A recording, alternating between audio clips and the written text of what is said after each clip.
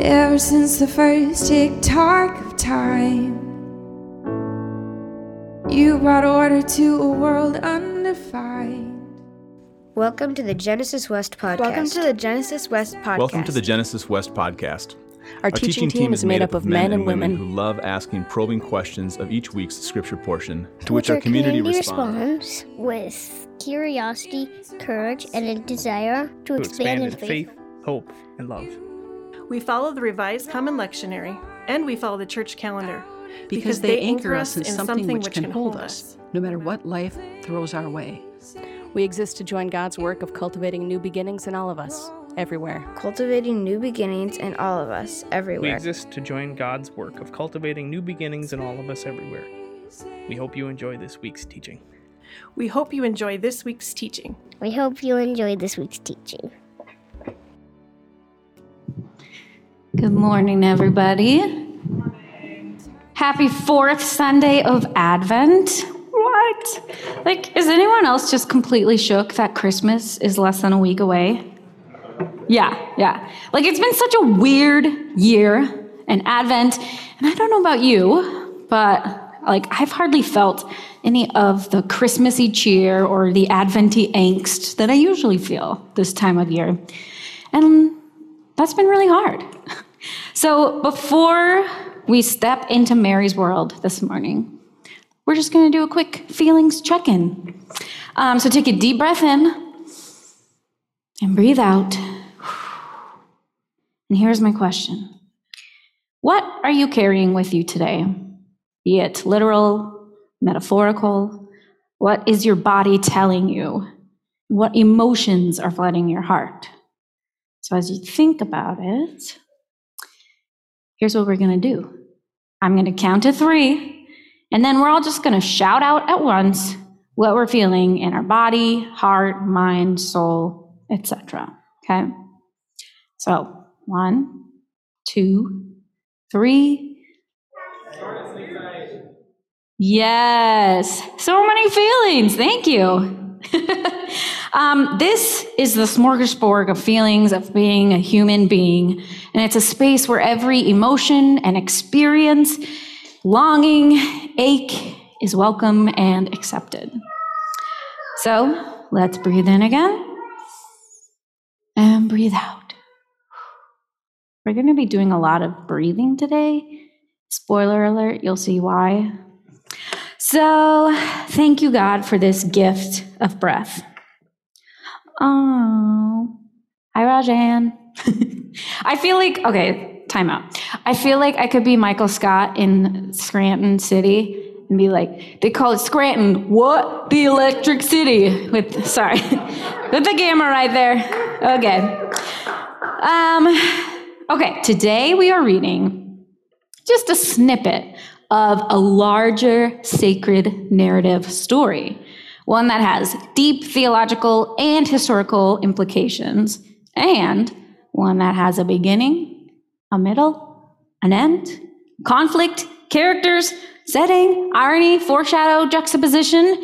Insert whatever fancy English teacher word you want to. And it's in there. It's beautiful and it's weird and it's amazing. And anytime I read a narrative story in the Bible, narrative is different than the law or poems. It's narrative. It's telling a story, what we're all used to.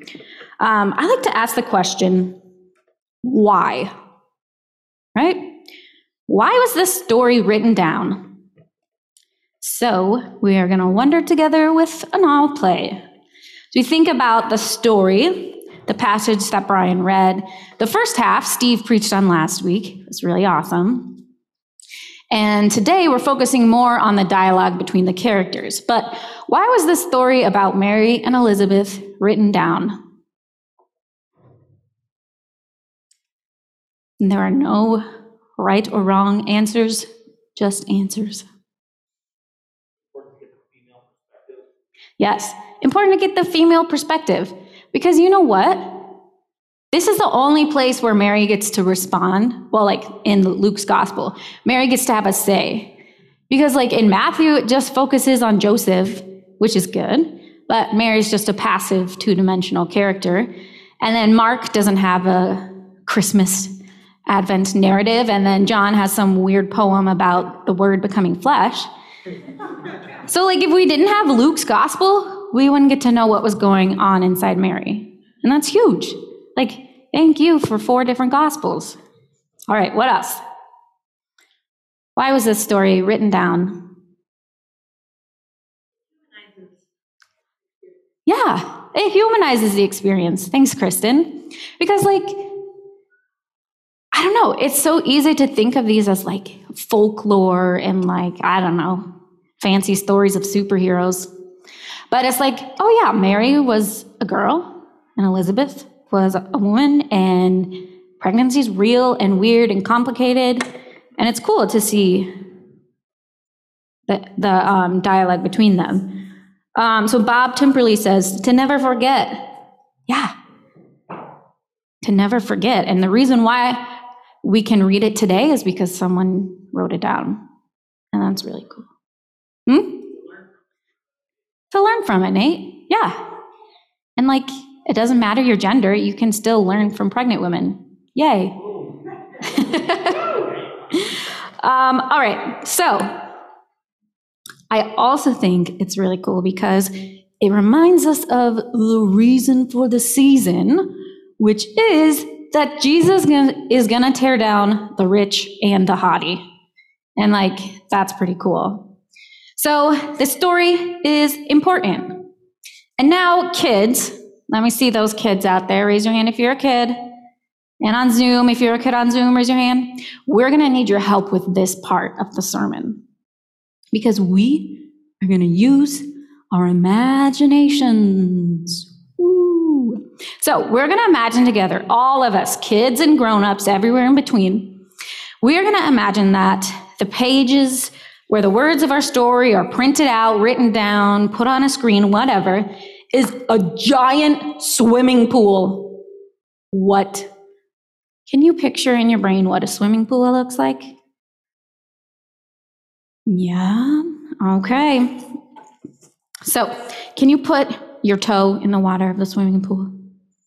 Does the water feel warm or cold or just right? Medium, Junia says. Okay, and then you can wave and say hi to all of your friends who are at the swimming pool with you.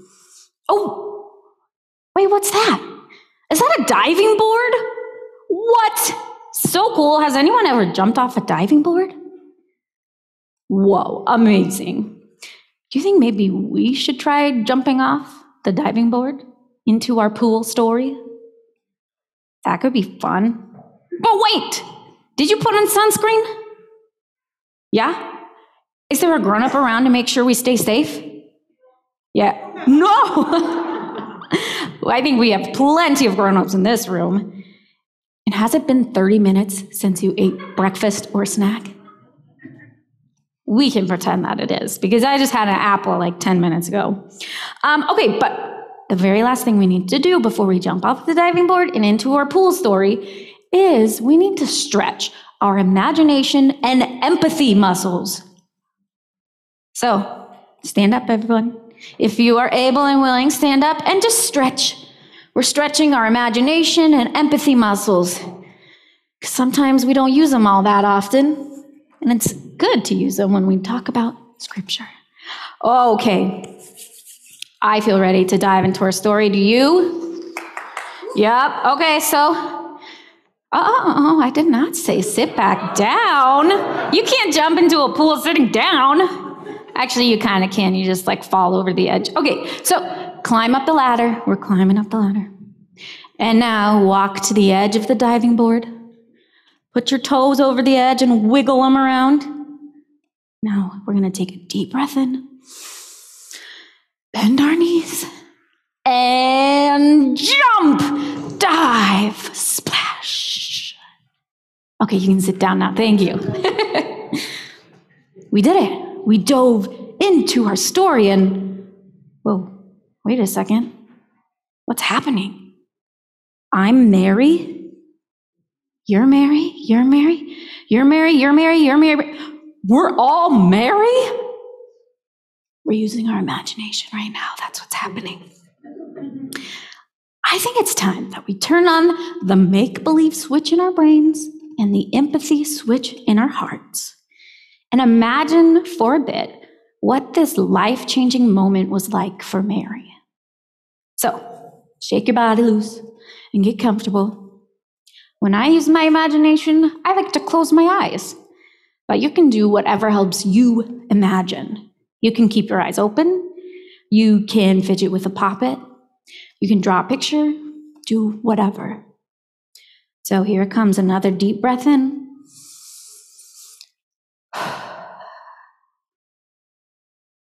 Take a look in the mirror.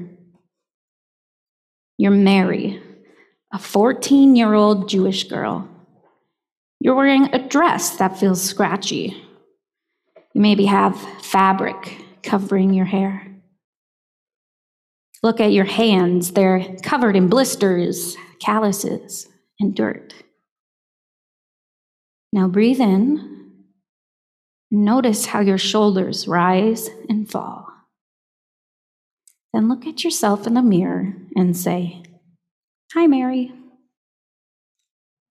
And our story begins. Mary, remember how a few days ago an angel showed up and told you were pregnant? Even though all human logic and experience tells you that that's impossible? Well, now your family's furious. Maybe they even kicked you out of the house. And the man who was going to marry you and make sure you have food to eat and a home to live in is embarrassed, confused, and thinking about changing his mind. For some reason, you feel drawn to your distant relative Elizabeth's house. Maybe because you heard rumors she was finally pregnant after decades of trying to conceive. Maybe she'd know what to do with this confusing miracle. So you travel to her house on foot, by yourself, because nobody wants to be seen with you. You're exhausted, nauseous, terrified, alone. And you're still only 14. When Elizabeth's home is finally in view, you start running. Your feet hurt, you're tired, tears are streaming down your cheeks, but all you can think to do is run. You run down the path, past her husband, who looks confused and is frantically waving at you. He can't speak to catch your attention, and you can't see him because all you can see is the door getting closer and closer and closer. You finally reach the door, and you open it and collapse into the doorway. A startled Elizabeth turns around, hands clasping her round belly with the largest, warmest, most welcoming smile on her face. "Mary, I can't believe it! God chose you! What a blessing this is for you!" How do you feel in this moment? How do you respond to Elizabeth? We can make this an all play, so you can share your answers out loud or in the chat, but how do you, as you imagine and empathize with Mary, how do you respond to Elizabeth's words? Relief, yeah. Overwhelmed.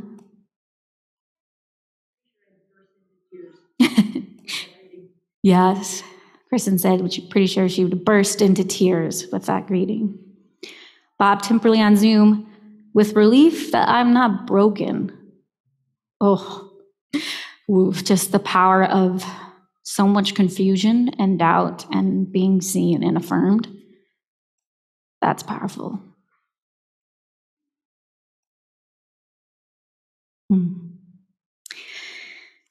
I know when I place myself in this story and imagine being Mary, my response is just riddled with expletives.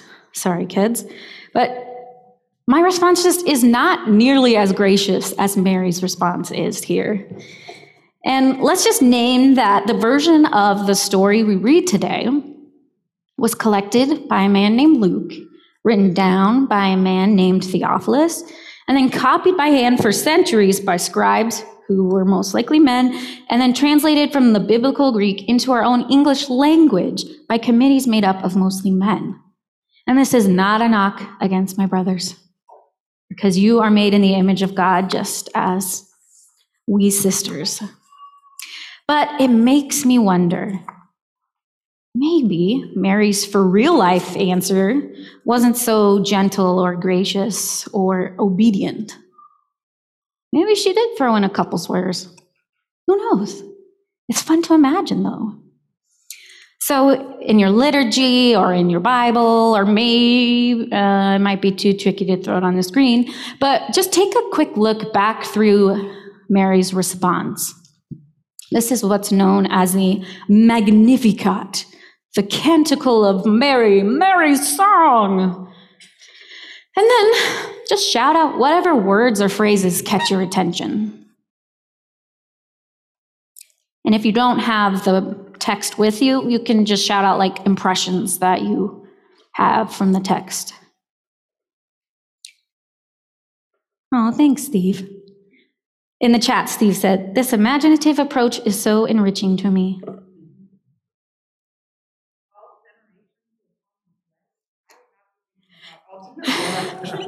Yes, Cassandra. She goes, "All generations will call me blessed." I would not be thinking that. Yeah. Same. What else? Her response is so rousing. So it bursts forth. Yeah, Will says her response is so rousing, it bursts forth and gushes. Kind of reminds me of Les Mis. Do you hear the people singing okay. This is how my brain works. It just jumps around. Anything else? It's okay if not. For me, kind of what stood out was kind of the comparisons and the juxtapositions in here that we have. She talks about lowliness and blessed, fear and strength, brought down, lifted up, filled, emptied, and then that remembrance and forever peace.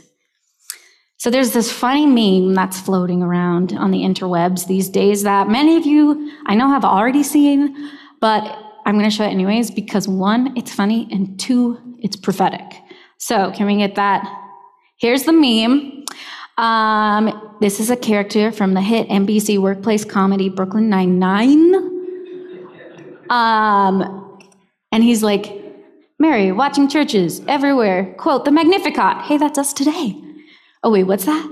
"Why is no one casting down the mighty? I specifically requested it." Oh, thanks. So why is no one casting down the mighty? We love the first part of the Magnificat, right? There's so many songs. "Oh, my soul magnifies the Lord. I'm just a gentle woman rejoicing in God, my Savior." Oh, and by the way, everyone who is whispering about me behind my back or throwing rocks at me on the road, do it while you can, because pretty soon, everyone forever is going to call me blessed. That's right. The same God who saw Hagar and heard the cries of my dear, sweet Elizabeth is the same God who's growing inside my uterus.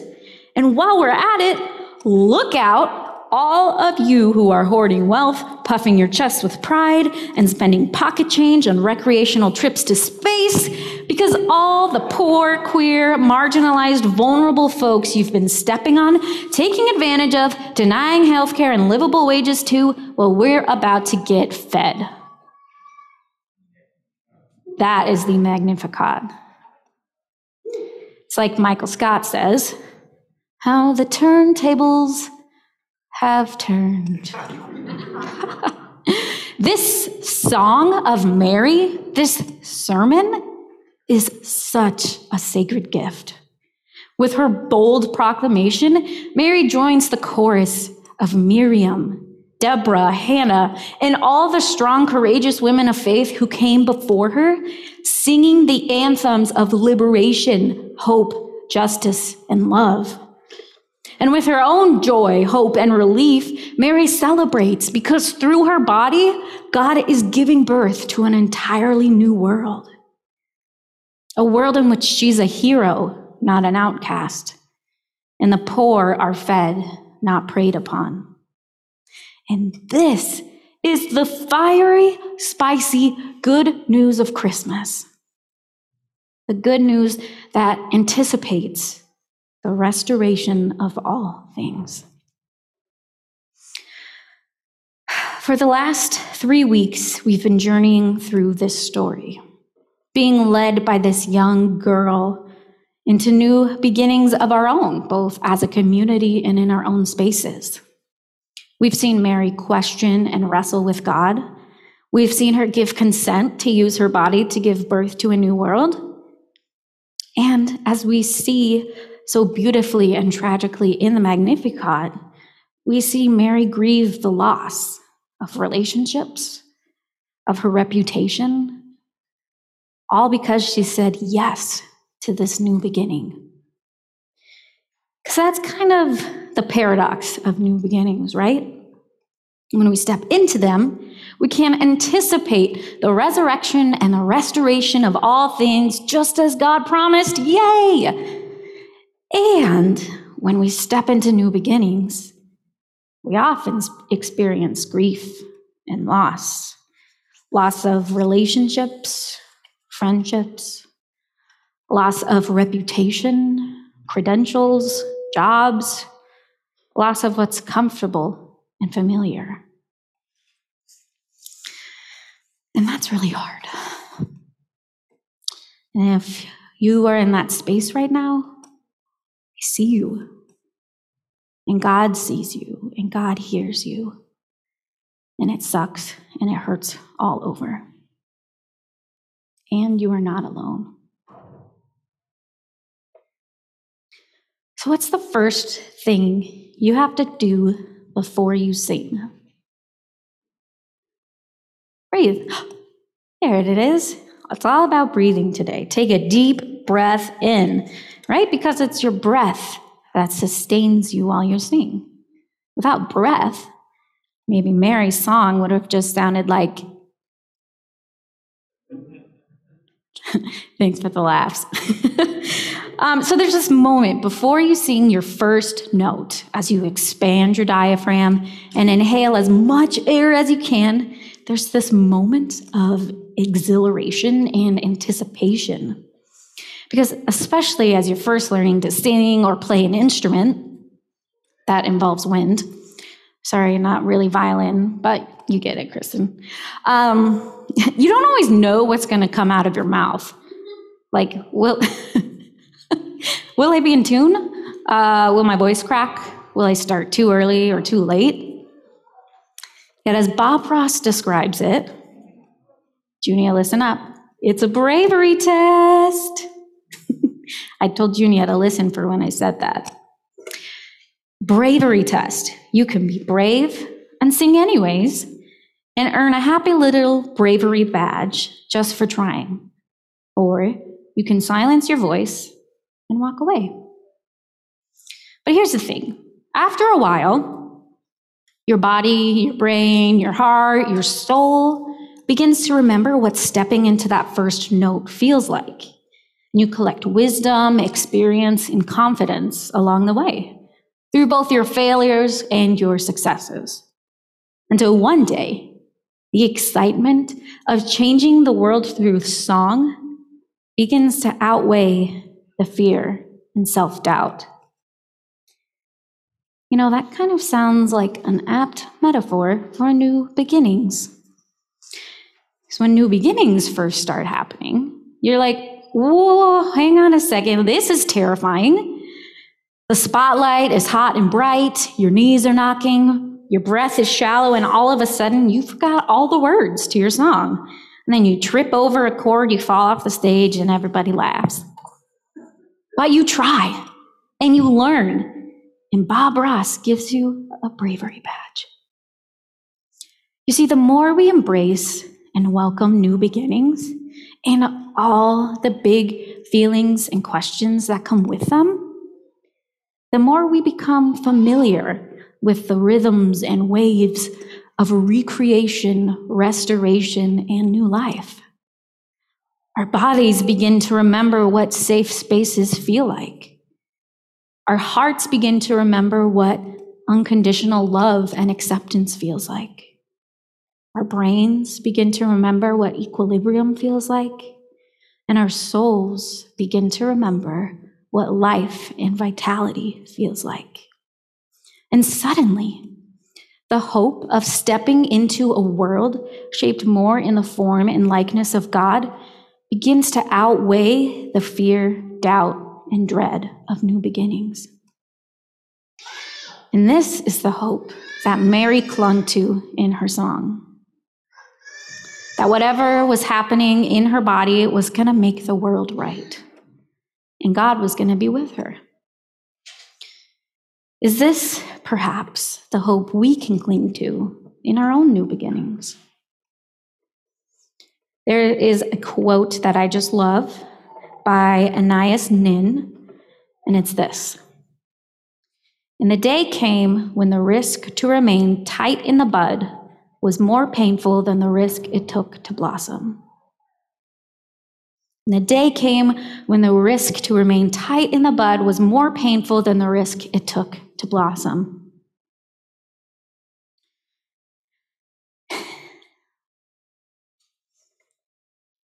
And that has been my hope and my guide and my motivation in my own new beginning, which if you come to church on January 9th, New Beginning Sunday, you'll get to find out what that is. Foreshadow.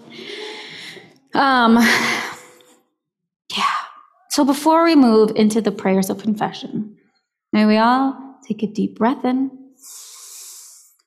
and breathe out.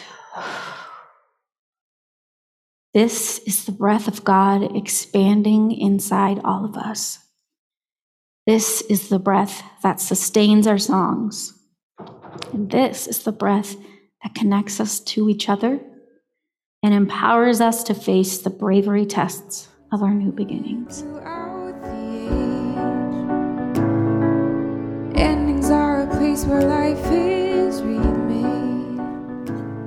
Thank you for listening to the Genesis West podcast. If you find yourself nearby on Sunday, we'd love for you to join us for worship. We meet at Elam Church Center in Robbinsdale, Minnesota. If you have any questions or would like to connect with us, please visit us at www.genesiscov.org.